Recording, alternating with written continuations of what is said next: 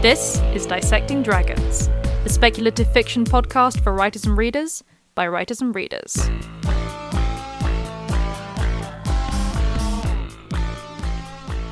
Hello and welcome to Dissecting Dragons. I'm Madeleine Vaughan. And I'm Jules Ironside. This week, Wonders and Irritations 2022 in review. We are at the end of the year. Yes, so this is our last recorded episode of 2022. I actually had to think what year it was then. That's terrible. Yeah. I've literally just said it. It's strange because on the one side it feels like it's been a very, very long time. This year has just taken ages. And then on the other side, it seems to have really flown by because time just doesn't seem to be working properly since COVID, basically. No, I completely agree with that.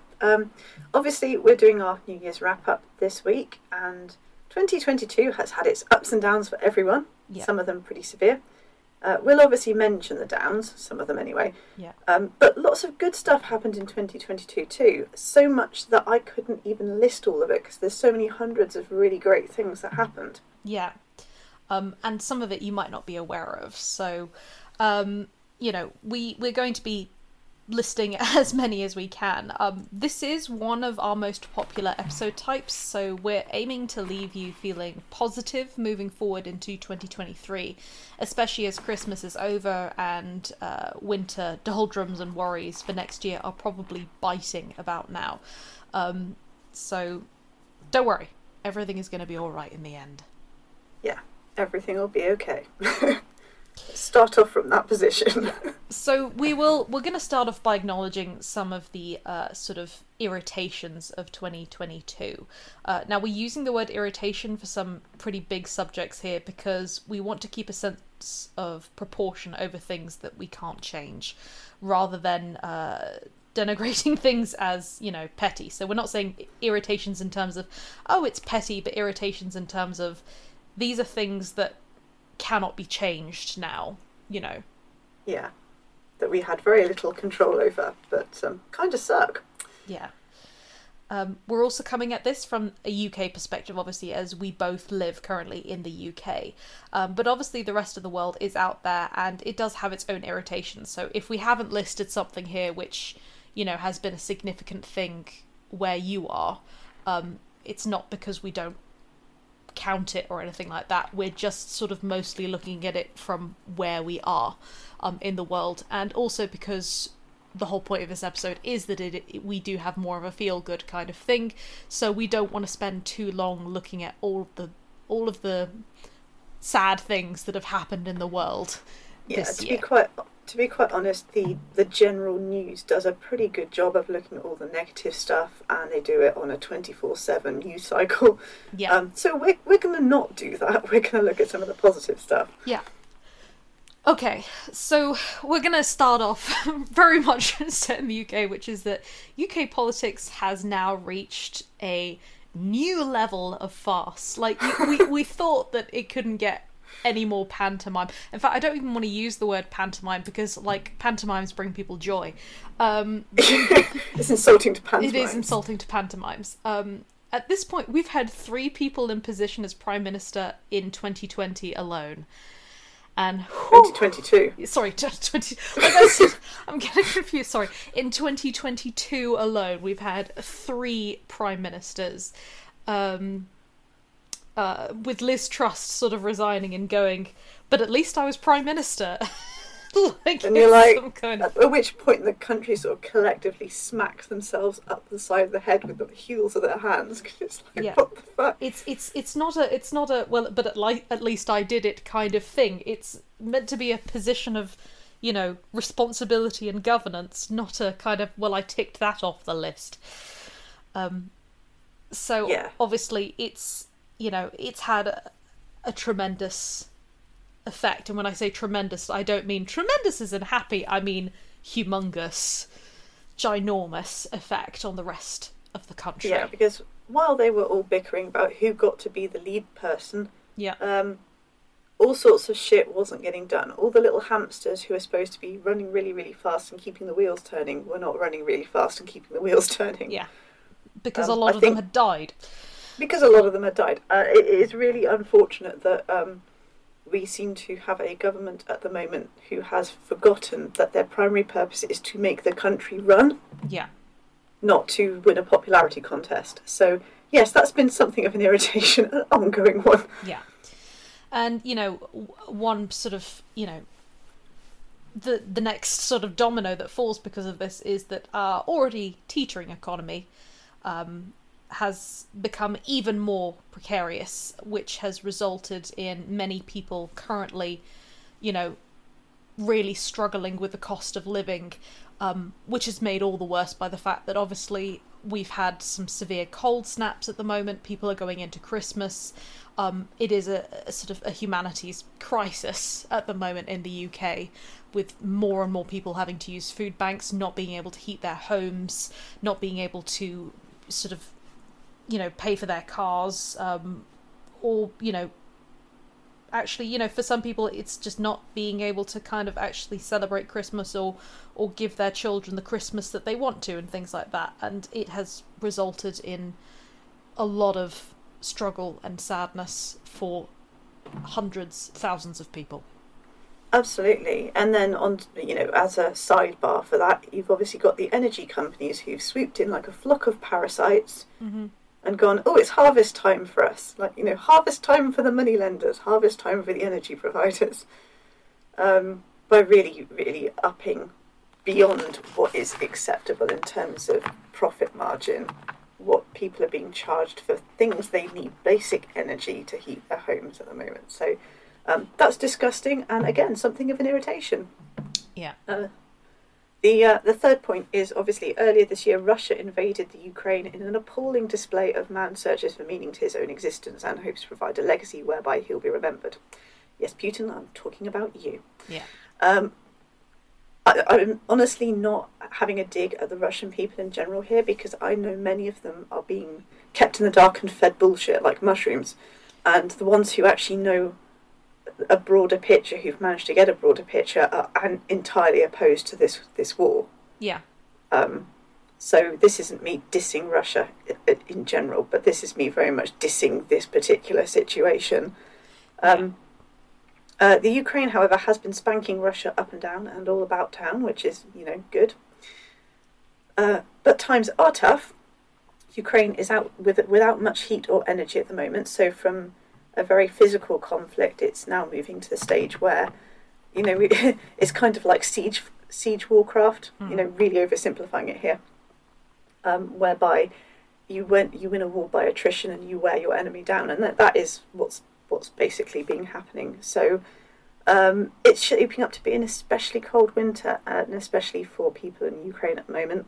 Yeah. And there is something you can definitely do to help. I'm going to keep this quite brief, because if you just Google, you know, how to support Ukraine, you'll get loads of answers that are good answers.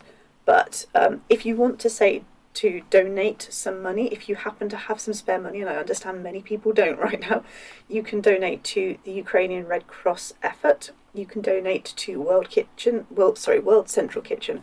World Central Kitchen rocked up on the border of Ukraine and started providing hot meals for free to people who were trying to leave Ukraine, and they're still going. You can donate to Global Giving's Ukraine Crisis Relief Fund, and you can donate to Voices of Children. So there's lots of places. If you wanted to, even if you wanted to sling 50p their way or what have you, every little thing does help. Yeah. There are things you can do here in the UK at home as well. We have got quite a number of Ukrainian refugees at the moment, mostly women and children, because there was an embargo on the men being allowed to leave Ukraine. Yeah.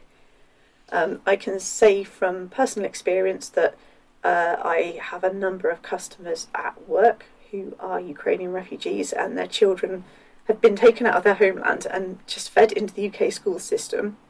And obviously their English is way better than my Ukrainian rather.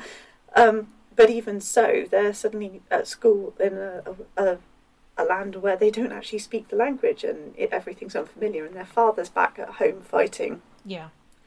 And it's bearing things like that in mind. Like, maybe being a bit more tolerant of people who, if you're one of these people who are a bit sort of, oh, well, we don't know them, they're not really like us, maybe be a bit more sympathetic, maybe be a bit more open.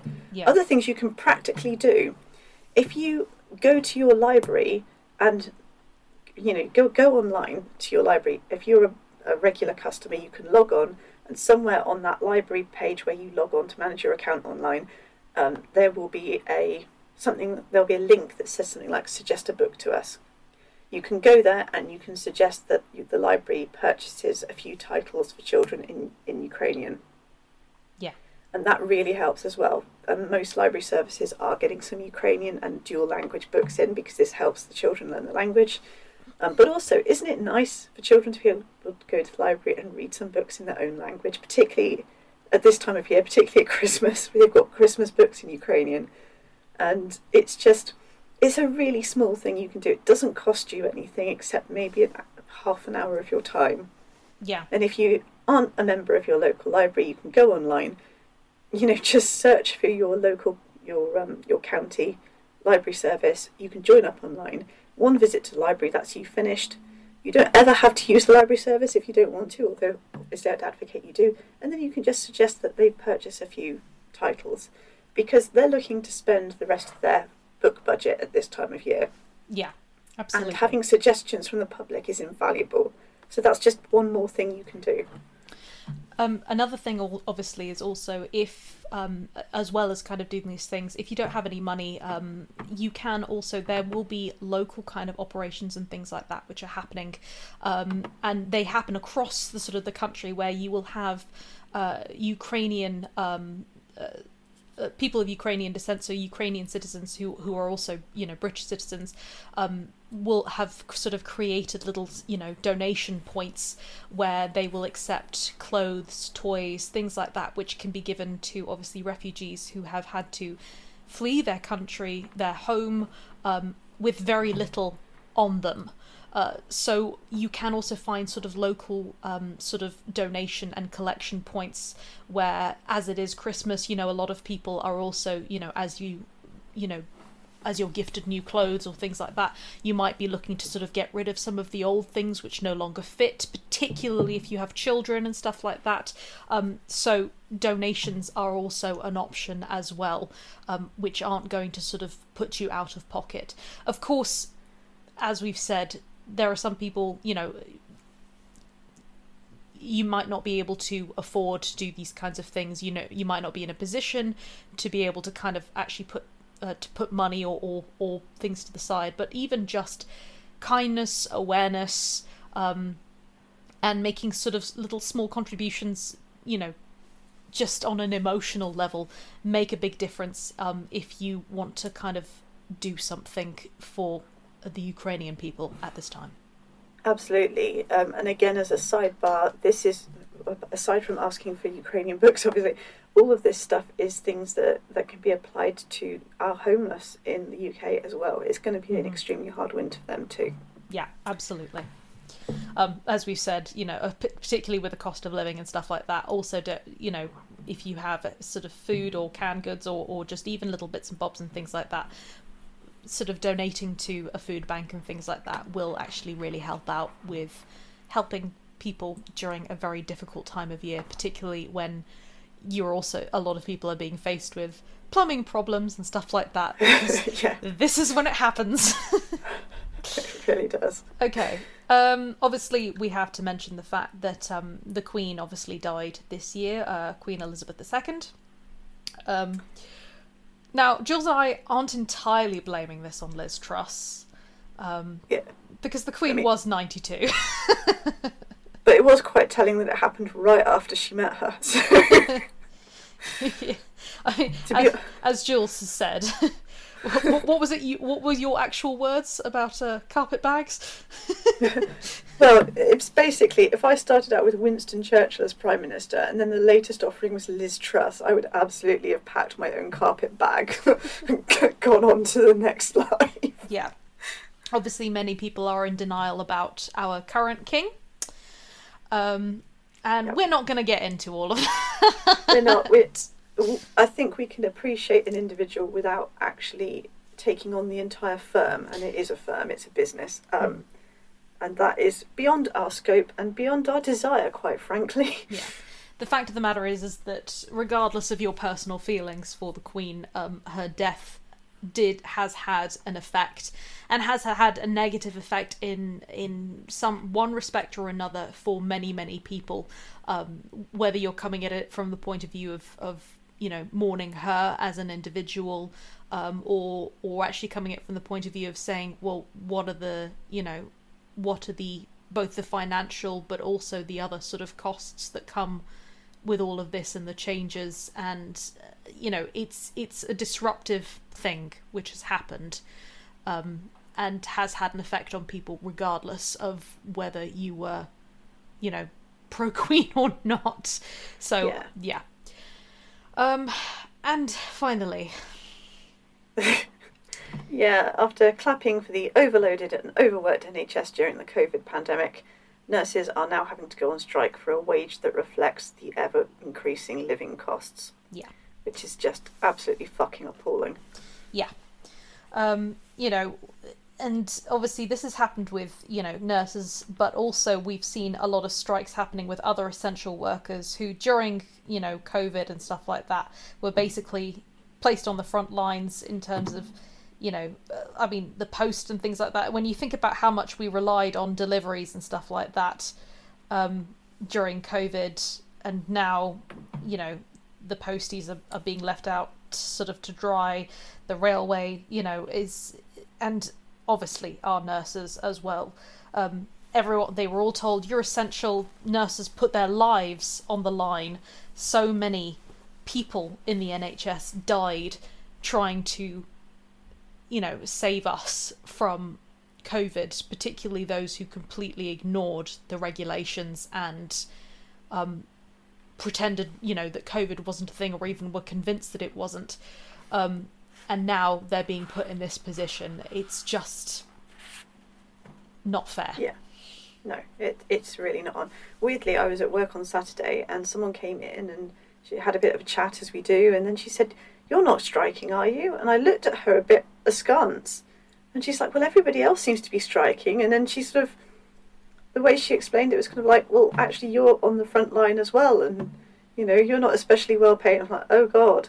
That didn't occur to me. But no, the library service isn't striking yet. Yeah. That I'm aware of. Yeah, well, there's obviously also been strikes at universities and things like that as well, because it's something that, we tend to forget. And this is not me therefore saying, never mind the nurses. This is not a never mind the nurses. It's that there are people who are in the public sector who were told they were essential, who provided essential services throughout COVID, with libraries and stuff like that, considering, libraries were closed, but that didn't mean that their services were closed, if that makes sense. I mean, in fact, we weren't actually closed that long at all, really. And then what we were doing was we weren't just providing books to people. We were tutoring people on how to use various devices and computer-type software over the phone.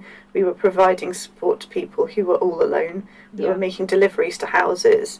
We were providing central hubs for people to coordinate from.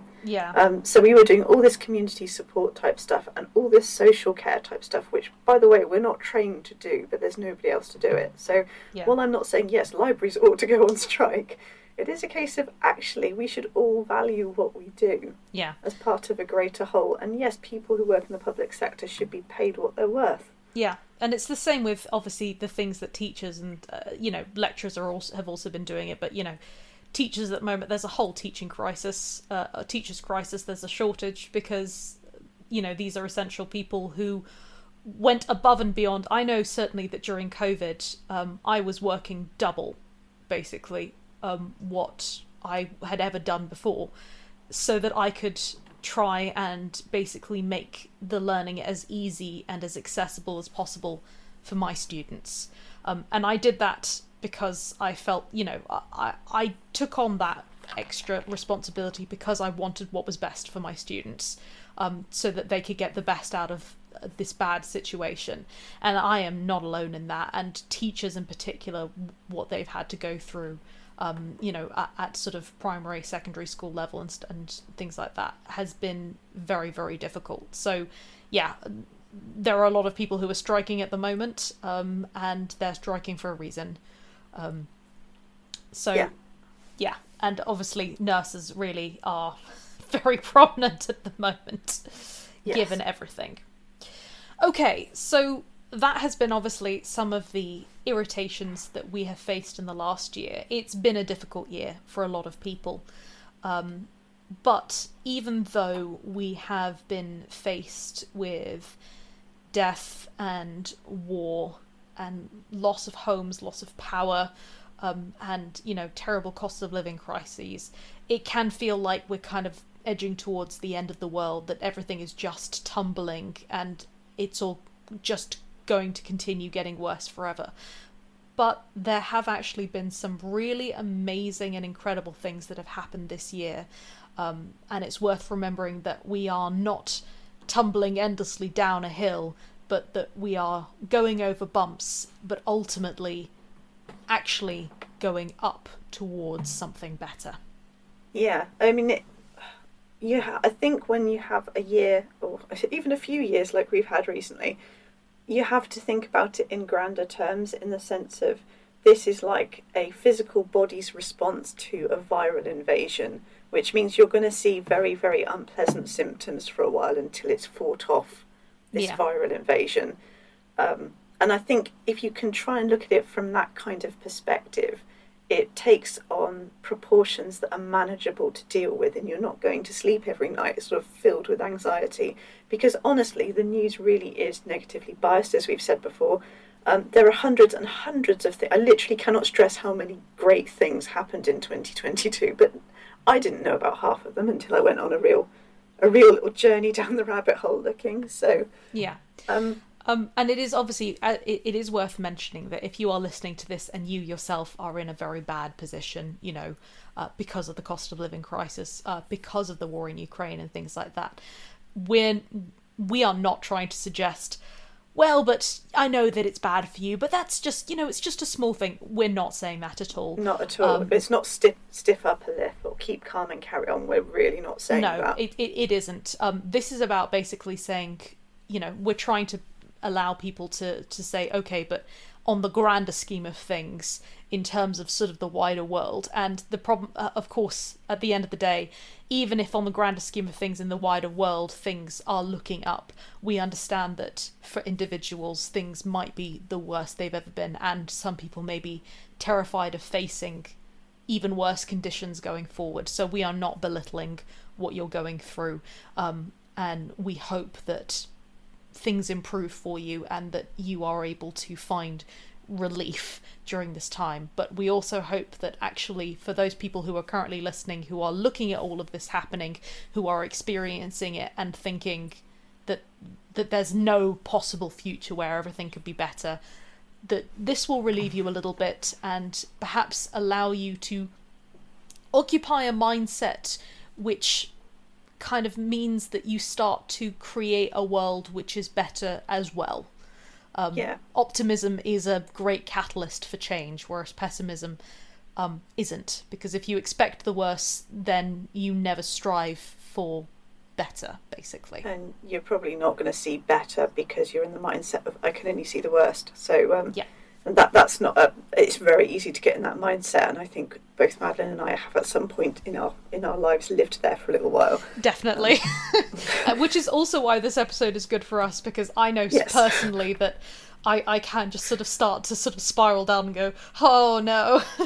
Everything's terrible, everything's going terrible. Actually, there's been so many great things that have happened, and good news doesn't make as much noise as bad news. So we're making some noise for it. Yeah. Okay, so I'm just going to start by saying that there have been some amazing rewilding initiatives which have been happening in the UK, and they are currently kicking ass. They really are. Again, there's too many of them to actually mention all of them individually. Mm-hmm. I think last year I mentioned the Salt Marsh Reclamation Project, which was going from strength to strength. This year I'm mentioning the fact that beavers have been reintroduced as native species to the London area. So obviously not London the city. You're not going to find Mr. and Mrs. Beaver living just down the road from Kensington Palace. I'm just imagining you're walking across sort of the bridge of the River Thames, and you just look over and there's just sort of a set of beavers just walking past the other way. One of them's wearing a beret, a tweed jacket. Yeah, I mean, it's quite controversial reintroducing the beaver, which was a native species that went extinct several hundred years ago. We've actually got beavers that rewilded themselves down in Dorset and in Devon, and people found them and then kept quiet about it because they didn't want anyone coming in and exterminating them. Yeah. Because those projects actually were quite successful, and it was improving sort of local watercourses and things like that, which again was having a knock-on effect with bird life, insect life, plant life, fish life, etc. Mm-hmm. Fish life sounds really weird. They came up with some special sort of nature reserve areas where they were going to trial reintroducing beavers on a wider scale. So that's what they've done in London. In Kent, they have reintroduced the buffalo, or the bison rather, which again was a native species to Britain, as in like a wild cow kind of bison. Yeah. Hundreds of years ago, and there's even been a baby bison born there now, the first one to be born in the UK, we think, for about 1,000 years. That's pretty cool. So yeah, I thought that was really cool. And there's other stuff as well. The thing is, when a species goes extinct, it has a knock-on effect of the entire ecosystem. Sometimes a species will go extinct because there literally isn't a space for it anymore. But sometimes that lack of space is an artificial thing, and we tend to be the species that nudges everything else out of the way and create that artificial lack of space. Yeah, and when we talk also about the fact, species and things like that going, sort of being returned and stuff like that, when something disappears, it doesn't just affect sort of like small things around it. It can change the entire course of a river. It can, the effect it has is incredibly big. It's ginormous. Yeah. So absolutely. Yeah, we are, by rewilding, we are ultimately helping ourselves. We are helping to maintain, preserve our farmland, woodland, the things that actually feed us. Yeah. So that's why I get so excited about it. Okay, our second one. This is a big one for me, actually, even though I'm not a football fan. But this year, 2022, the Lionesses brought it home. England's female football team won the World Cup. And it was amazing. They didn't win it kind of like because there wasn't competition. All these female football teams are really, really good, competent players. And it was just amazing. Suddenly, it's always been a bone of contention that a lot of female sports don't get as much funding or much attention or even as much of a fan base as male sports. Yeah. But that seems to be gradually changing. From a personal perspective, and I will keep this short, I promise, but when I was at primary school, it was a mixed primary school, boys and girls, and every bit of funding, every scrap of school money, every scrap of extra time, it all went into the boys' sports teams. Yeah. And the girls were left very much relegated, to the point where we weren't even allowed on the playing field when the football team or the rugby team were practicing. So we were just shoved into this little oblong of concrete for break times and things, which really sucked. But there you go, 80s childhood. And I think it was 4 female friends. Yeah, it was 4 because it was 5 aside. We asked if we could join the football team, or rather we asked if we could try out. And I don't think the headmaster actually wanted to come out and say, well, no, of course you can't try out. So he said, okay, fine, I'll put you up against my 5 best players. And we were like 9, 10 at the time. And we played them and we absolutely wiped the floor with them. And we said, okay, can we have a place on the football team? And he had to say no because girls don't play football. So yes, we were absolutely excluded based on our gender on that one there. And it wasn't the only time this sort of thing happened. Obviously, I then got packed off to the convent, and there was only girls there, and I was told girls did not play football. Ergo, we did not get to go on a football team there either. They then armed us with hockey sticks and told us to go and play hockey, which was apparently less dangerous and more ladylike. So go figure. That's the thing that's always got me, is that they say, well, hockey is a girls' sport, but boys are allowed to play hockey. You know, at my school as well, it was the boys did play hockey, but the girls didn't play football. Anyway, so I mean, even though I'm not a massive football supporter or anything now, I am encouraged by the fact that, yes, it's taken all these decades, but things are changing, and I think that's cool, and that needs to be celebrated. Yeah, I think it is. It's a big win, to be honest, for us. Okay, so the next is that we have been able to celebrate 50 years of Pride after not being able to hold marches and festivities due to COVID, which I think is actually really special. Yeah, and what I love about it is it hasn't been a case of, oh, we're all localised in one place, like there's Brighton Pride and London Pride or whatever. But every small little town and place, even Dursley's one of the most backwaters you can imagine. And I know there are people in Dursley who are very much not of the Pride mindset in any way, shape or form, and not tolerant. And yet the rest of Dursley were kind of like, fuck it, we don't care, we're holding our own Pride event. And I'm once again, it's one of those where I'm almost slightly choked up that this is a milestone going forward. Even these little backwater places where you get pockets of people just not being tolerant are changing. Yeah, that mindset is actually changing, and it's changing because it was on that trajectory to change, I think. Yeah. So yeah, that was cool. Yeah, I completely agree. I that is very, very special. And I think also it's just that, after so long and stuff like that, to kind of all come together and have that sort of celebration, I think it's been very meaningful for a lot of people. Definitely. Okay, this next one's going to sound a bit weird, but hear me out. Okay. Basically, the Elizabeth line opened on the underground and rail tracks in London. And okay, it's got this weird sort of, you go in and there's this whoosh of air and it's sort of a space agey type vibe. Very, very clean. What's important about this is the Elizabeth line actually connects a lot of the outskirts of London and further away to lots of the suburbs with London proper, and it's designed in part to encourage people not to drive but to use this much more, hopefully, easily accessible and more affordable, particularly if you buy season tickets and things, form of public transport. So again, you're saving on things like petrol and what have you. Mm-hmm. And just the way that it's been connected up is, someone's really thought about this. Someone's looked at it and thought, well, what do these areas need? Well, what they need is they need people who cannot afford to live in central London to be able to get to work easily. So theoretically, if I worked in London now, I could get a train from Gloucester to one of the outskirts quite easily, get on the Elizabeth line and go into London that way. Obviously, I don't want to work in London, but if I did, it's a doable thing. Yeah, you can never actually sort of downplay how important public transport is.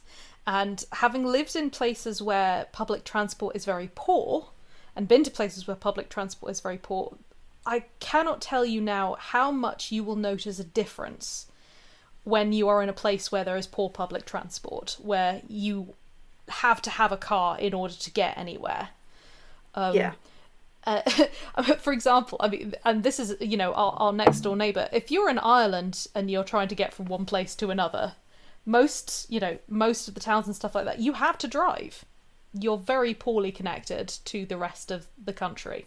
100 years ago, there were more connections in terms of railway than there are now. Which is quite depressing, when you think about it. But it's true. So it's an incredible thing, and obviously, yes, London has always been relatively well connected, but considering what a hub it is and how the better connected London is, the better connected the country is, because it's very easy to get to London from most parts of the country. It makes life easier for so many more people. It makes London more accessible, and because there's so much work there, it means that people can also, housing becomes more accessible as well, because you can now work from you can work within London but not live within London. So it's actually a really positive thing, and hopefully it also sets a precedent for continuing to make the country more connected through public transport. Yeah, definitely. Okay, so the next one is that obviously the COVID pandemic changed the way we work for many people.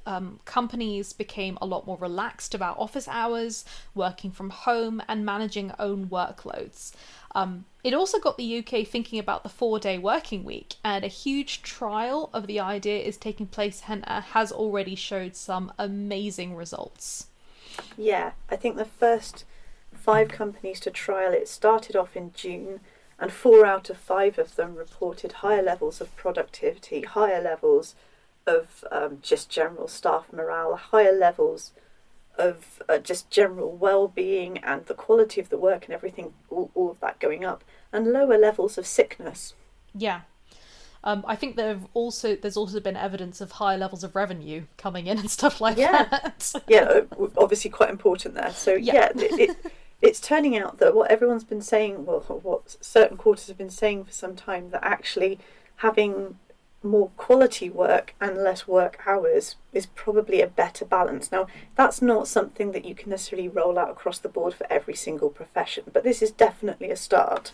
Yeah, absolutely. And it will go from sort of, because obviously with some things you kind of need a little bit more, but it is really starting to actually understand that how we can use time efficiently, and that also kind of reminding people that people are people, not products. People create products. Exactly. So actually, if you start to take care of people a bit better, the product you will receive is going to be of a higher quality. And it seems like finally people are actually kind of understanding that. So, so yay! Yay! Okay, I've got another weird one, but it was one that caused much joy, so I think it's worth mentioning. Okay. You may not be a massive ABBA fan, but because I think they more or less sort of finished their tours and what have you at the end of the 90s. I think by then they were kind of going into retirement. Yeah.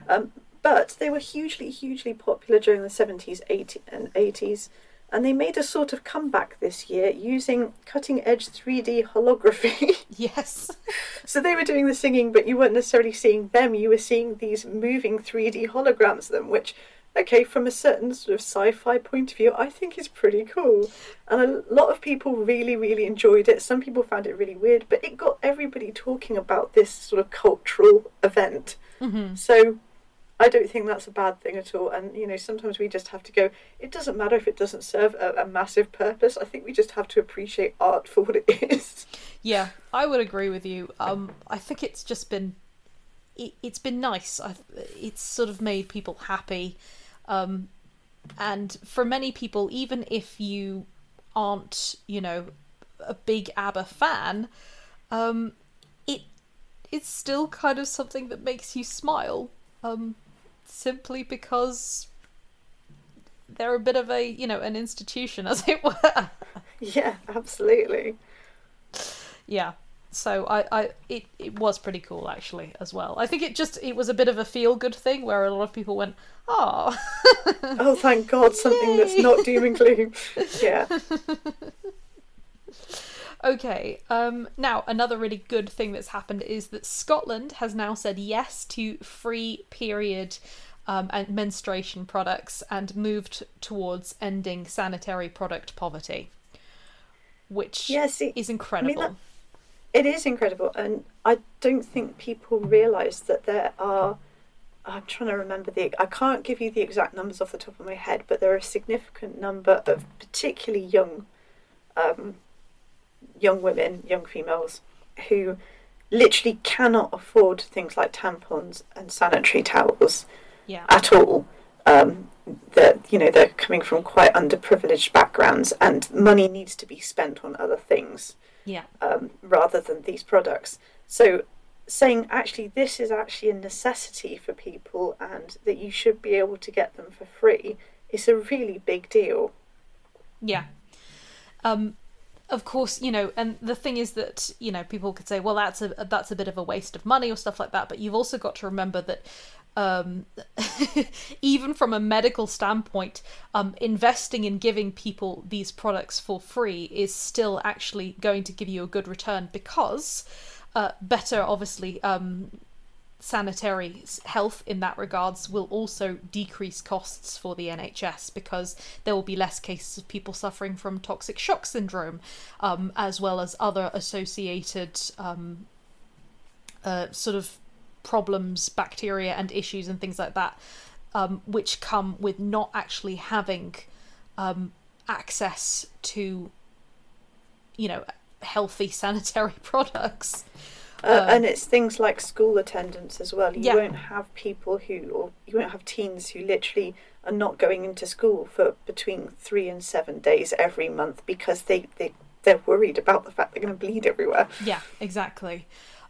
So having these things accessible for people really does make a tremendous difference, both on an economic scale but also on a humanities scale, which is also something worth pointing out for anyone who is kind of putting donations and things down. It is actually also great if you can donate sort of any kind of sort of toiletries or things like that. Pads and stuff like that tampons are often kind of overlooked. I would say that if you are kind of mixed, actually offering pads is probably better than tampons, simply because they can be used for longer. And also it just, there's just more of they kind of have a little bit more sort of, pretty much everyone can use them. So that's also worth remembering if you are putting any donations forward or donating to like a centre or something like that. Sanitary products are always going to be helpful, as well as other kind of toiletries and things like that, because they're often the first thing that kind of gets ticked off the list when it's between, do I feed myself or do I buy these, these other bits and bobs. So that is really, really cool. Thank you, Scotland. Hopefully this will be a trend which kind of continues on further down. Yeah, definitely. Okay, another cultural one from me. The Studio Ghibli film My Neighbor Totoro has been adapted for theatre, and it came to the stage at the Barbican in London. Now, you might think, how the hell did they manage to adapt that for stage? Because it features some really large anime type creatures. Yeah. However, obviously I haven't seen it, although I'm quite curious now. They seem to have really captured the heart of the story, and they've got some amazing cutting-edge new puppetry. Sorry, Madeline. I'm okay with that kind of puppetry if it's not trying to look like a person. If that makes sense. No, I think it's very much trying to look like, Totoro is basically a furry troll, isn't it? So yeah. And I just think that's really cool. It's such a charming story as well, that it's a great one to adapt for theatre, because it would be suitable for children and adults. And I didn't realise that was even a thing, but I might have to check that out. Yeah, I've seen the ads for it and it does look pretty amazing. On another sort of feel-good level, the UK actually came second in Eurovision. Amazingly, and it was actually a cheerful, uplifting song. Yeah, there's a two-pronged thing to this. One is the fact that the UK never ever comes anywhere high in Eurovision, and it doesn't, largely because we're in a high dudgeon with pretty much everywhere else in Europe and everyone else who takes part.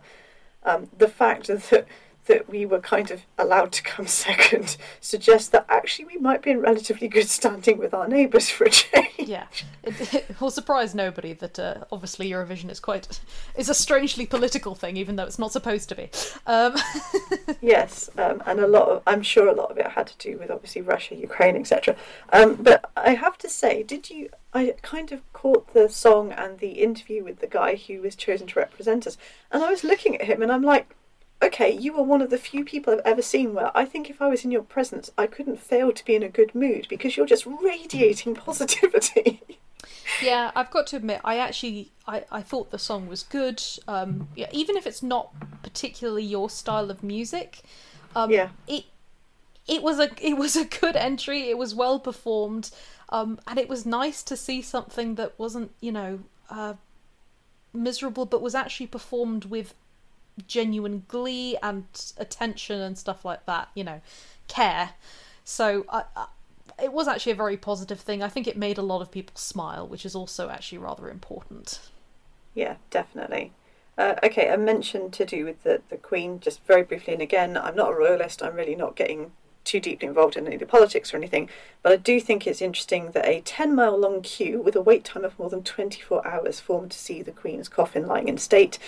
And while people are like, well, why is that good news? It's like, well, because it's proof positive that you can unite the country over something, even when that something is to come together and commiserate over what someone who you didn't really have, they're not a member of your family, but what they meant in your life. And I have to say, I had a pretty odd...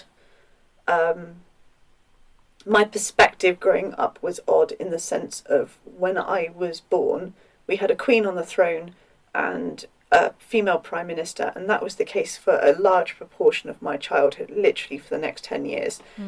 So while I was well aware of sexism, I was also well aware that women could absolutely reach the dizzying heights as well. Yeah. So it is absolutely the end of an era, and everybody coming together in some way, even if some people are just there because literally they want to be part of something bigger than themselves, I do think is kind of a positive thing. Yeah, it is always nice to see, particularly given how divided this country has been over many things. Any sort of moment where you see people being unified in some respect or another, where it's not actually about a conflict, I think, it's never going to be, it's not a bad thing. I think it's quite a touching thing, actually, regardless of your thoughts about what brought them together. Regardless of your thoughts about the Queen, it was something which was quite moving. Yeah.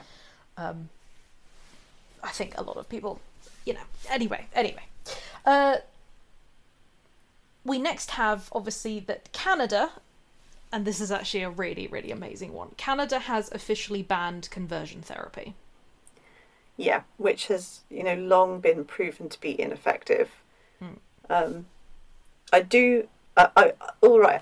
If someone is saying that this is something they want to undergo voluntarily, I'm like, I think you're wrong. But at the same time, you do deserve agency over your own life, even though I think you're wrong and I don't agree with it.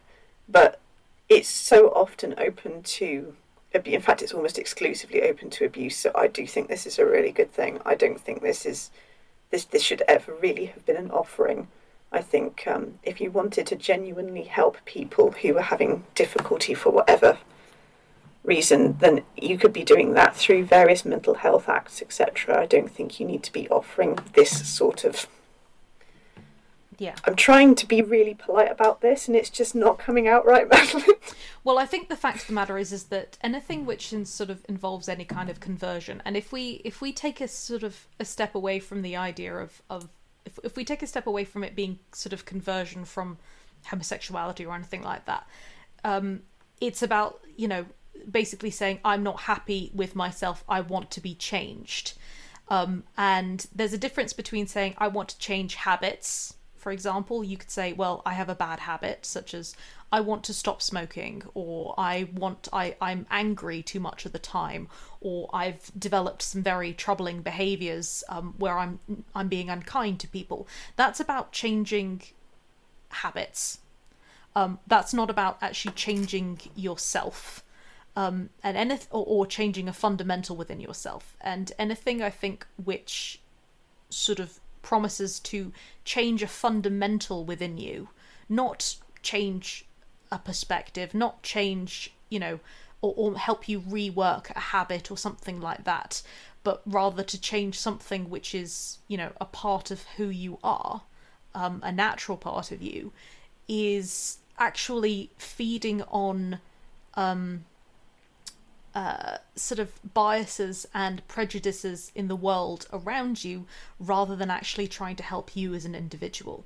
And the fact of the matter is that conversion therapies, for homosexual people, for trans people, these are not actually the practices, the techniques and stuff which are used are almost exclusively based on shaming, putting away that part of you, almost exclusively based on sort of applying negative contexts rather than actually helping an individual, which is why they have been so open to abuses, which is why people who have even sought them out have actually often been acting because of external forces rather than because of actually any real sort of the desire for change within them is because of the external sort of prejudices that they've been faced with. Yeah. And that often actually what people, need in that position is actually to be able to understand themselves and to be able to make decisions, for themselves from a healthy perspective, regardless of what that decision is. And often that's not the case. Conversion therapies have been used to abuse people for very long times, and they've also been sort of points of abuse where people go to them thinking this will actually help me, and it's not helped them. It's caused massive problems further down the line for them. Yeah, absolutely. So while it's a case of, yes, I will attempt to respect your choices, I think having this choice taken off the menu is a good thing. Yeah, not least because it means that, let's say you did have a personal choice where you personally said, I don't want to be this anymore.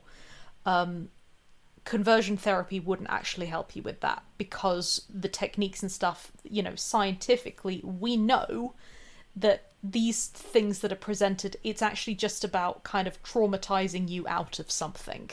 That's a lot of the techniques that they use, which is not a healthy way. It's not good for you. It's not good for you emotionally. It's not good for you physically, etc. If you wanted to make a decision where you wanted to make a change for yourself, you need to basically approach it from a different angle, basically.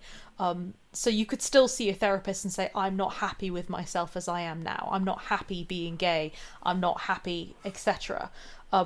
And actually look at it from that perspective. And to be honest, I think what would happen is that even if you went into it saying, I'm doing this because I want to move away, I want to stop being gay, at the end you would come out of it with a better understanding of yourself, with a greater sense of what actually is hurting you or upsetting you, and a kind of a step forward of how you can make the changes that you want to make, but also make kind of positive steps forward. And the fact that actually usually that involves not trying to convert yourself is telling really of what the primary issues are, rather than a judgment upon you yourself. Yeah, absolutely. In a completely different direction, scientists have managed to pinpoint how star formation in our galaxy began. They can explain for the first time what triggered the formation of stars in the Milky Way, according to a paper published in Nature back in January. Researchers say a chain reaction of supernovae about 14 million years ago, led to a creation of a 1,000 light-year wide bubble, at the centre of which lies our galaxy. That's crazy. It does sound crazy. Though scientists knew this bubble existed, they recently discovered that all the local star-forming regions sit on its surface because the chain reaction pushed away the dust and gas needed to produce new stars to the bubble's edge. I think this is really cool and fascinating. It is. It's amazing. When I say it's crazy, I don't mean like I don't believe it, but rather that it's just... it's wild. Yeah, we've gone from microcosm to macrocosm. Yeah. Amazingly, within the same ballpark, in May, scientists unveiled the first images of Sagittarius A, the black hole which lies at the centre of our galaxy.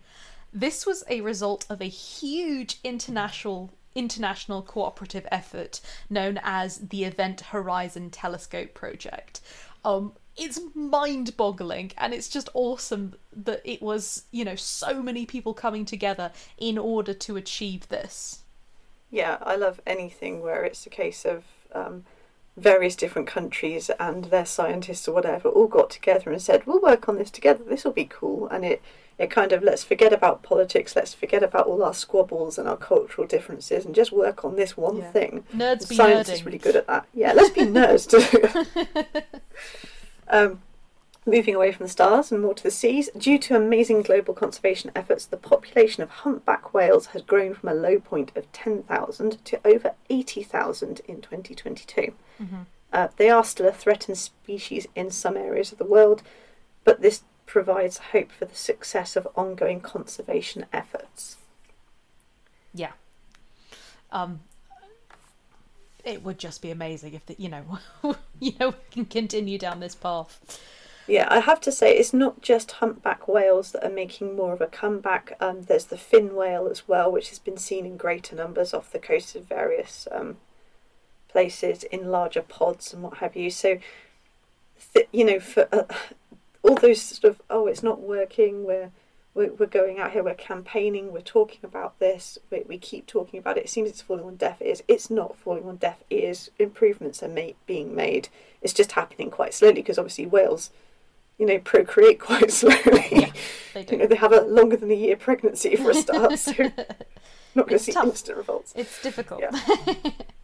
On the medical side of things, Moderna announced the first dose of the HIV vaccine that have been given to trial patients. So this is phase 1 of their mRNA clinical trial.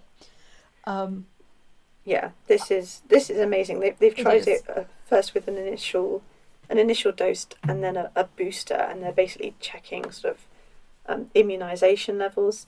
I won't go into too much detail because you get quite complicated, and they've kind of developed this, obviously, mitochondrial ribonucleic acid, that's the mRNA, is where they've gone with this, and I think I'm right in saying that it's very similar to what they started developing for the COVID vaccine, but it's kind of a bit further along to actually being a vaccine, if you see what I mean. And it's just it's come out of our combined knowledge on things like genetics, and once again this has been I don't think I wrote it in my notes, but this has been a global effort with groups of scientists from around the world sort of sharing information and working together, which I think is amazing. Yeah, it's incredible.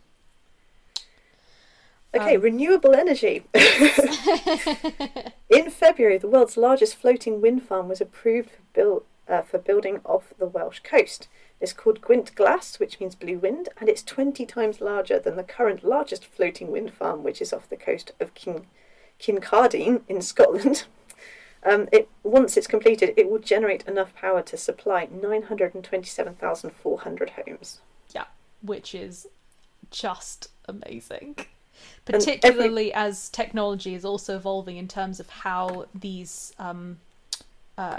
windmills are built now, so that they are even more efficient and less wasteful year by year. So, it's just up and up and up, even better.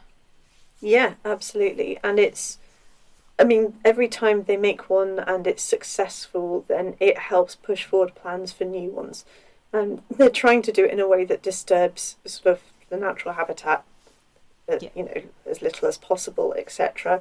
It's going to provide lots of jobs for people who are living in coastal areas. So where things have had to be scaled back in terms of fishing, or perhaps things like fracking, which is bad, as we know, this is providing a different opportunity. So it is again providing jobs. So overall, it's a beneficial thing when they build one of these. Yeah, definitely. Now, monarch butterflies are up from just 2,000 in 2020 to 250,000 in 2022. The monarch butterflies have been getting frisky. Now, while there is still obviously a very long way to go, this is only still about 5% of the 1980s population. It's still a really encouraging trend. Monarchs are pollinators, and without pollinators, we humans will all eventually starve to death. So this is obviously very good news for us too. Basically a rise in insect numbers. People think, oh god, insect numbers. No, it's really fantastic. It's very positive for all of us. Definitely. Again, back to medicine. Scientists believe they may have cured a woman completely who was HIV positive. And it's the first time they've ever managed to do this with a woman.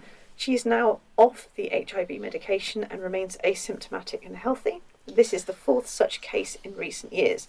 3 men were previously cured. So this is now not looking like an isolated incident with someone's very specific genetic code coming into play. This is kind of like, no, we can replicate this. Yeah. They did it using cutting-edge stem cell transplant technology, and it's likely to be a viable treatment for all HIV-positive patients in future.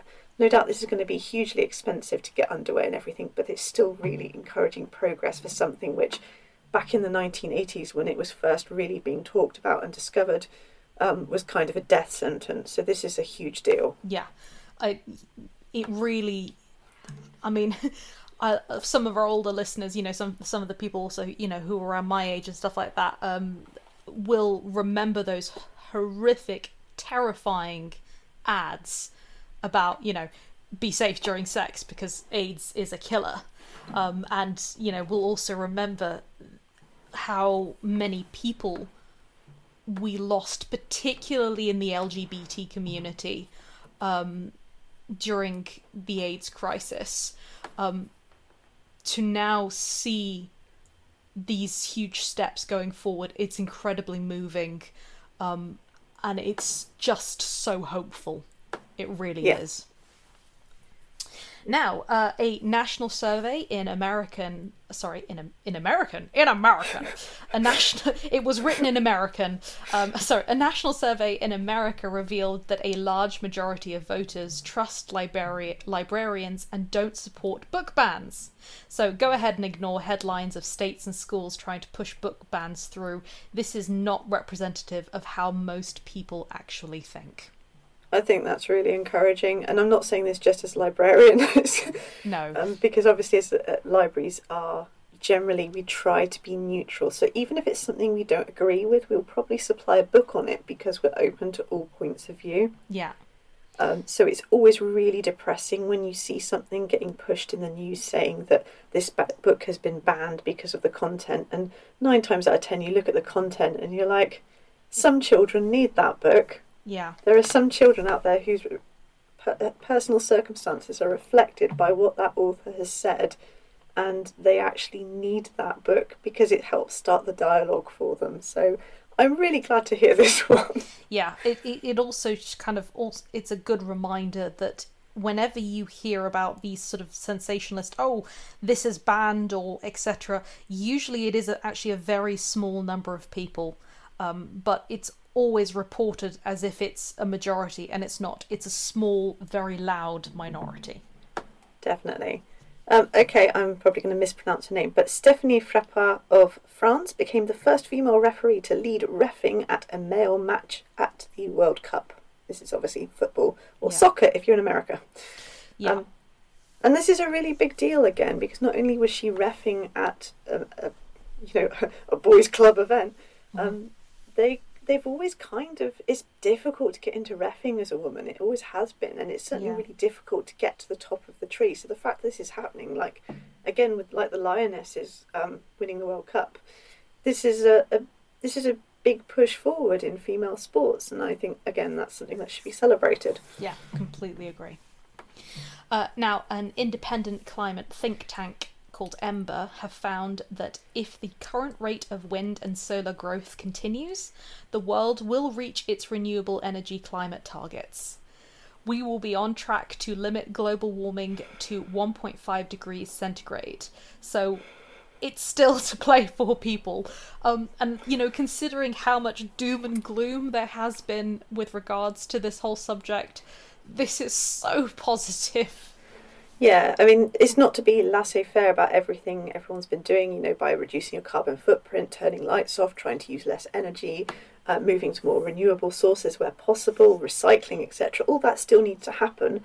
But you know what? There are results happening. And there's lots of people saying, oh, we're never going to get there in time. This is a crisis that's going to happen. The fifth extinction is about to descend upon us. And it's like, that doesn't necessarily have to be the case. Yeah. Remember, optimism is more of a catalyst for change than pessimism. Definitely. Okay, the world's largest wildlife overpass is being built over a 10-lane California highway. The overpass will create a safe corridor for animals living in the Santa Monica Mountains. Now, I went and had a little look. I didn't nip over to Canada before this episode. Sorry, California, not Canada. California before this episode to take a look. But this project's been about 10 years in the making, and it's due to finish very soon. And this overpass is amazing. It's got, we think overpass as in the boring concrete structures that humans used to get over motorways and what have you. Mm-hmm. No, this is it's made to look very much like, it's much wider for a start, and it's made to look like the animal's natural habitat with lots of plant growths and things to protect nocturnal animals as well and to provide cover, and humans aren't using it. Yeah, it looks amazing. Yeah, it's just this amazing sort of like huge woodland pass that just goes over this 10-lane highway, which is especially important because there is a protected species of mountain lion in the area, and they've lost, I think, 25 of them on this very same highway. Mm-hmm. Through cars and have you hitting them. You obviously can't slow down for an animal on a highway because you might kill all the humans behind you in the other cars. So yeah. Giving these animals another option is amazing. I mean, just because we live here doesn't mean that we absolutely have dominion over everything and we don't need to consider any other species at all. So yeah, it also does protect human life because a lot of collisions that do occur, for example, do happen because of animals trying to cross. And again, it's not the animal's fault. The animal is sort of just trying to live its life. So this is good both for animals and for people. For the first time ever, also, we're back to renewable energy. Renewable energy sources have met 100% of the demand for energy in California. Which is fantastic. Because we say California and it's like, oh yeah, it's a state in America. It's a state in America that could fit most of the UK in its back pocket. Yeah. So it's a huge area. It is humongous. And remember, these positive changes happen one step at a time, and they are also, the more they increase, the more people who use them, the less expensive it becomes, because it stops being a specialist thing, and it starts to become more accessible. So every step we take towards that, even if it's not within your own country, is a step towards greater progress. Definitely. Back to medicine again. A medical breakthrough saw scientists identifying a blood marker in babies with a higher risk of sudden infant death syndrome. Now, they've managed to reduce over, through various precautions and things, the really, really high numbers back in sort of the late 80s, managed to get, significantly reduced down to sort of like the 33% mark from the 236% mark. I think those numbers are correct. Yeah. So that was huge already, but the fact that now they know not what causes it, but what might be more of a likelihood, and it's something to do with a specific enzyme, whereas babies who are more likely to be at risk of SIDS are, they're not producing enough of this enzyme. Knowing this means that doctors can look at, causes of treatment and things going forward, because I have to say this, having worked in accident and emergency, there is nothing more tragic than new parents coming in with a child who went to bed healthy and just died. Yeah. It is absolutely appalling. This is a huge one as far as I'm concerned. Yeah. Identification is always the first step when it comes to treatment. So, and it can also be the most challenging step. So, I cannot stress as well as with Jules how important this is. Yeah. Okay, we have, personally, myself, no, 523 acres of native redwood forest in California has been returned to the custodianship of the, I'm going to say this wrong, the Sinkyone, Sinkyone? I'm pretty sure that's how it's said as well. Sinkyone Wilderness Council, a council of 10 Native American tribes focused on environmental and cultural preservation. It's so exciting. It really is so exciting. Not least because I think there has been so much which has sort of been forgotten in how much sort of customs and cultural preservation is tied with environmental preservation. And this is such a massive step forward, both for the environmental preservation of this, of the redwood forest, but also which has been,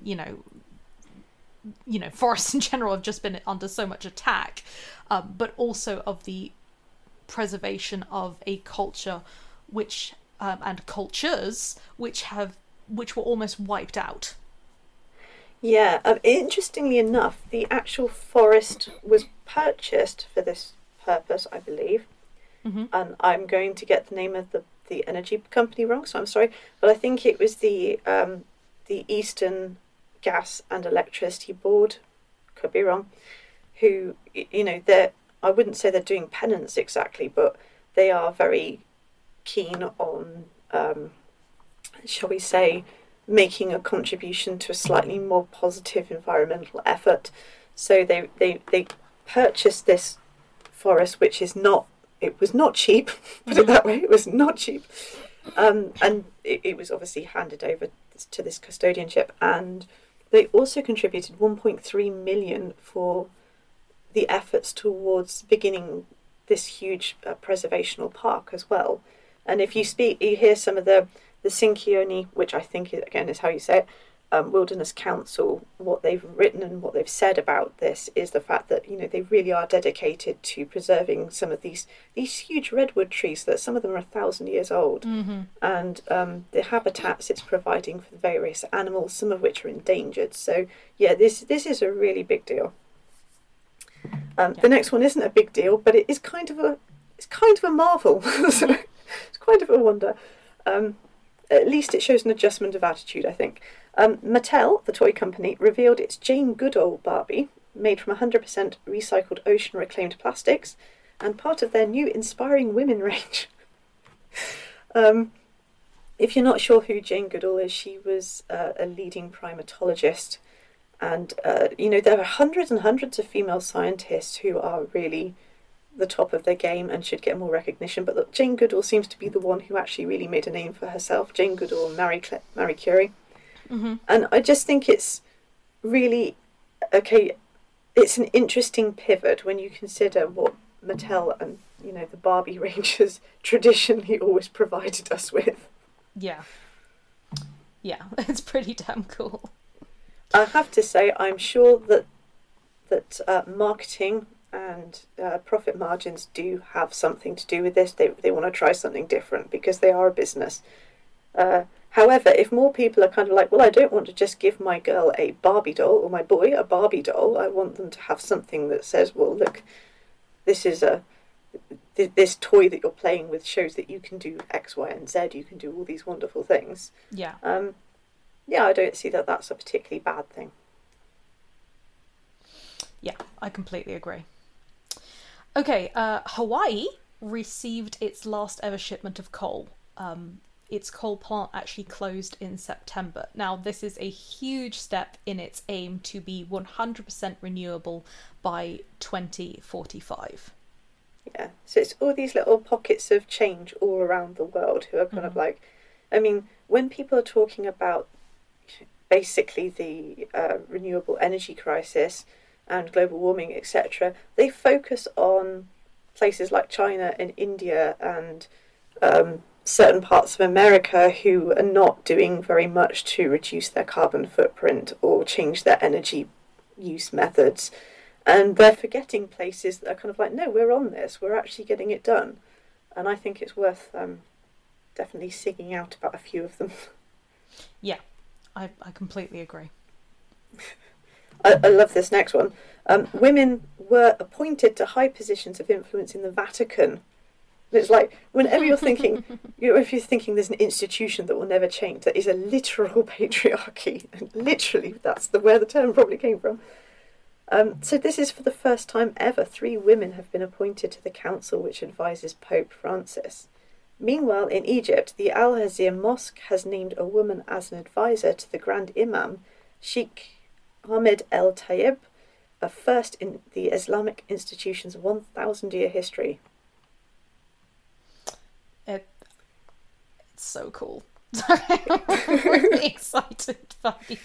I know, like, even from a perspective of not, being religious, I think it's very exciting, particularly for communities who are, and for a lot of women who are Muslim, who are Catholic, to be able to look up and see that they are represented, welcomed, respected in authority positions within their institution.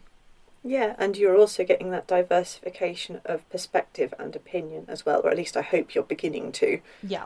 Which is really, really important. I think the problem with, I can't talk about Islam, but I certainly can talk about Catholicism, and I think there is a big problem with having a council of, 25 men who have lived a very specific type of life and nobody else. It's like you're really only arguing from one perspective there. Yeah. Okay, the next, now I'm definitely gonna say this wrong. Is it the Extremismo? I can never say it. I think it's Zurismo. Oh God, I can't say it. Yeah. We'll call it Zurismo. We'll call it the Zurismo. The hoverbike. The Rismo hoverbike makes its first public flight. So a Japanese startup demonstrated its hoverbike in flight for the first time in September at the Detroit Auto Show. The Zurismo is a flying bike that can stay aloft for 40 minutes. It will set buyers back more than $500,000, but to be honest, some cars will do that. Plans for a more affordable electric hoverbike at about sort of $50,000 are currently in the works, but it's a hoverbike, guys. It's like we're almost in Jetson territory, aren't we? We are. It's very exciting. Okay, and our final piece of good news, although again there's hundreds, you can find more if you want to. France has ended a deal recently with Germany whereby it is pumping natural gas to Germany in return for electricity. So with Russia cutting off energy supplies to many places in Europe in retaliation for the sanctions placed against it for invading Ukraine, it's made Europe relook at its infrastructure, the UK and Europe. I'm sorry, I keep thinking we're part of Europe still, but the European Union, we're not. But yeah, all of us have been looking at the infrastructure and making changes and deciding that actually maybe we shouldn't be having energy that's coming very specifically from this one place. And there are ways for us to work together, which, considering that, from one perspective, the whole Russia invading Ukraine, we've got war in Europe for the first time in something like 70 years. It was a horrible, horrible shock. For many people. At the same time, it's made the rest of Europe look at things and work in this cooperative manner. So while this isn't about renewable energy, I do think this is actually an encouraging thing. Yeah.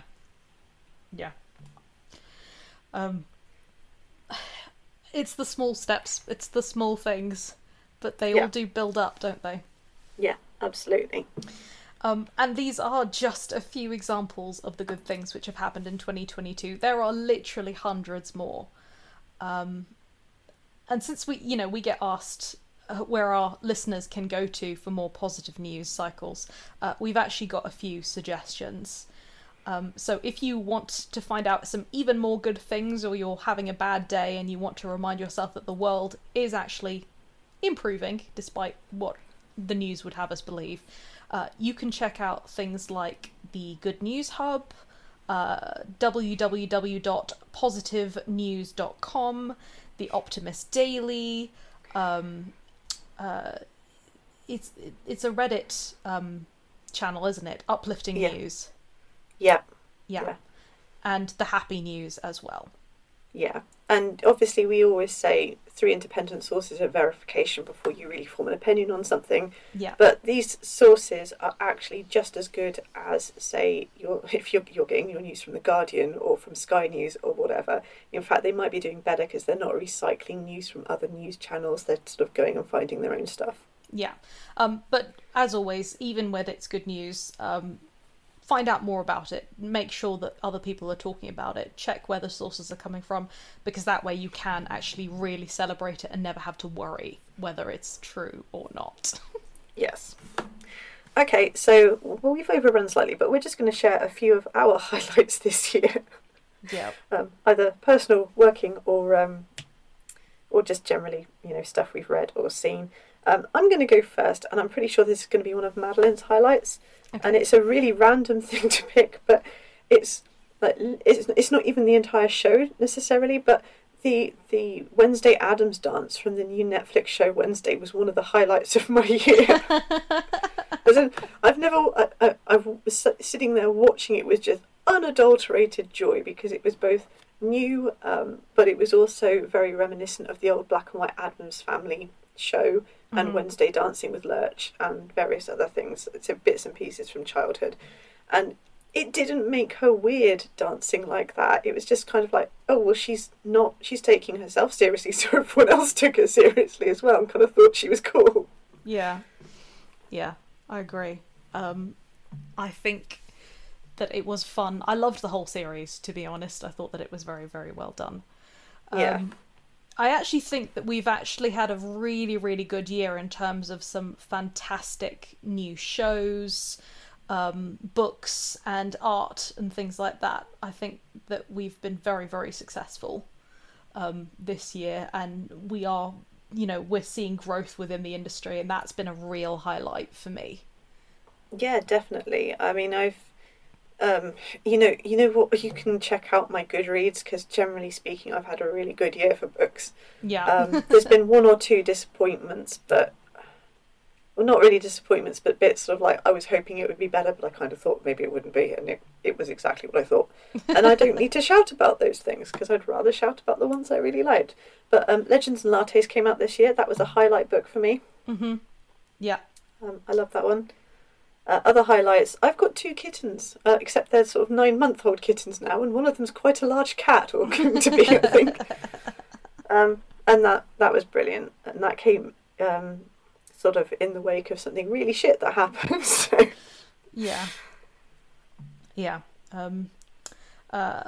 Highlight for me personally, I got engaged. Yes. That was actually quite a big thing. No, I think I've had quite a good year, just in terms of also where I've been with my work, and like I said, I got engaged, and there have been some successes on sort of like with sort of writing stuff as well.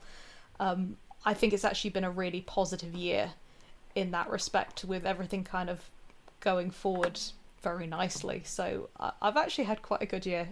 It's been quite a good year where a lot of work that's been, several years in the making, which makes it sound like I've been working away at getting engaged. I didn't mean that, but what I meant was that, a lot of very sort of positive things which have just been, seeds which were planted a long time ago have really started to come into fruition now, and I've seen successes in my work, in my writing, and just finding sort of a more comfortable and happy position sort of in my life in general. So I'm hoping that will continue into 2023.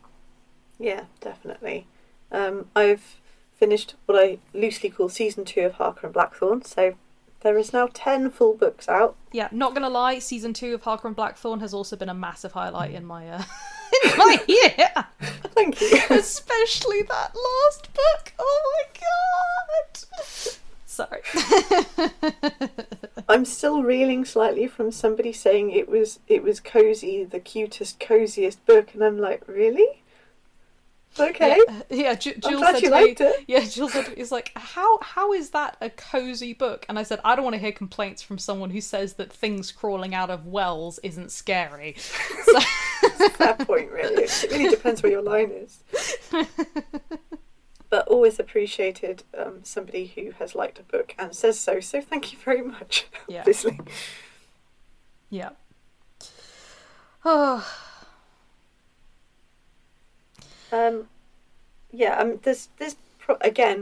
There's probably lots of other great highlights and stuff for us, and the whole point of this podcast is we bring you at least one highlight every week. This is what our recommendations are about, so we can't bring out everything now. I will say, any resolutions for the new year? I think really the best, it sounds so cheesy, but my resolution every year is just to have the best year I can. Yeah, I think that's fair. It sounds super cheesy, but I don't like giving myself, limits and saying, well, you've got to do this, you've got to do that. I have kind of goals, but I don't want to call them resolutions because I don't want it to be seen as failure. I don't want to apply the idea of failure to kind of a year. I want to be kind and forgiving to myself and basically say, you've just got to do the best that you can, and to kind of accept that sometimes the best that you can do in a moment isn't going to be what you hoped for. Yeah, no, I completely agree with that. And you've got to be careful. I mean, resolutions are a bit like Hydra, as in you put one down and then suddenly it sprouts another 10 extra heads. Yeah. And if you start giving yourself those sort of limitations, then you're setting yourself up for failure generally, because most people can't keep one resolution, let alone 10. I do have one that I will stick to, and it's kind of a mild one. And that is, I'm going to stretch more, as in I'm going to do more yoga and stuff, simply because I have... No, this sounds really bad, but I'm 43 now. I'm going to be 44 in July. And I don't recover from injury and stuff like I used to. It's really sad. I'm sorry, you've got this to look forward to, Madeline, in about 13 years' time. And it's just a case of, I found that actually doing a little bit of not too intense yoga a couple of times a week is really helping with that. So... And I don't want to lose my flexibility. I want to keep it. So that's what I'm working on this year. Yeah. I do so much running and impact type training and weight training and stuff like that. I'd forgotten to stretch, and I was really fucking things up. So yeah, to be honest, having a good stretch is even if you don't end up doing yoga itself, but stretching is important, guys. Particularly when when you're kind of past even 25. Stretch. That's the other thing. Obviously, being a writer and a librarian, I spend a lot of time typing, and I need to really take care of the tendons in my wrists and my hands. So that's all part and parcel of it. So that's it. I'm going to spend time on me looking after my tendons and my connective tissue. Yeah, I would say if I was going to kind of give myself a sort of a resolution, it would be about sort of taking care of my sort of mental health, basically, in that be kinder to yourself, particularly when things feel at their worst. Ask yourself, am I actually making things worse for myself? Am I being unkind to myself unnecessarily? Or at what point do you take kind of a step away? And it's something that I want to remind myself of next year, which is again why I'm saying when I think more of goals, and that overall I'm just going to try and have the best year that I can, and accept that sometimes goals won't be met and sometimes they will be met, but that's through no fault of my own, really. Yeah, absolutely. Yeah. Obviously my big goal for 2023 is to bring out the last season 3 of Harker Blackthorn. So got 5 more novels to come, and 3. You've got 3 novellas. So let's see if I can get all 3 novellas and 5 novels out next year, as promised. I'm so excited. Now, speaking of, before we go, it is time for our Dissecting Dragons recommendation of the week and our last one of the year. And no one is going to be surprised to discover that I am going to be recommending Jules's latest novella, her Christmas novella, which has just come out. It's called A Midnight Profound. And it is going to be really nice, especially for those who have been with Jules since sort of unveiled, because the story centres around Amy taking Steve back to Arrencliffe for Christmas, and of course nothing goes to plan. Why would, because it wouldn't be Christmas without some eldritch horror. See, this is the thing. I sit down and think I'm going to write a really cosy, cutesy, Christmassy type novella, and then 2 chapters in there's cosmic horror. Yeah. So I'm really sorry, but I think it ends in a really uplifting place, if that helps. What people can look forward to in particular is Aunt Mary and Steve. Aunt Mary and Steve in a room together. What an... I just immediately said to Jules, like, this is a case of unstoppable force meets immovable object. Yep. Or folklore nerd meets unstoppable force. It very definitely is a bit like that. And there is a... I don't want to give spoilers, but there's a great father-daughter bonding moment as well. So. Yeah. So definitely check that out, guys. It will be a nice sort of finish for the year before we get into season 2. To finish season 2 and before we get into season 3 of Harker and Blackthorn. And all that's left to say is that I hope all of you have a fantastic new year. Thank you so much for your continued support through 2022. I almost said 2002, and that's definitely not right. 2022, to our listeners who've been with us since the beginning, to our listeners who've only just joined us, thank you so much. It has been fantastic. We've really enjoyed doing Dissecting Dragons this year. We've enjoyed hearing from you, and we look forward to bringing you more antics, speculative fiction speculation, and all of that good stuff in 2023. Yeah, thanks very much, guys, and Happy New Year. Happy New Year, and see you next year. Bye. Bye.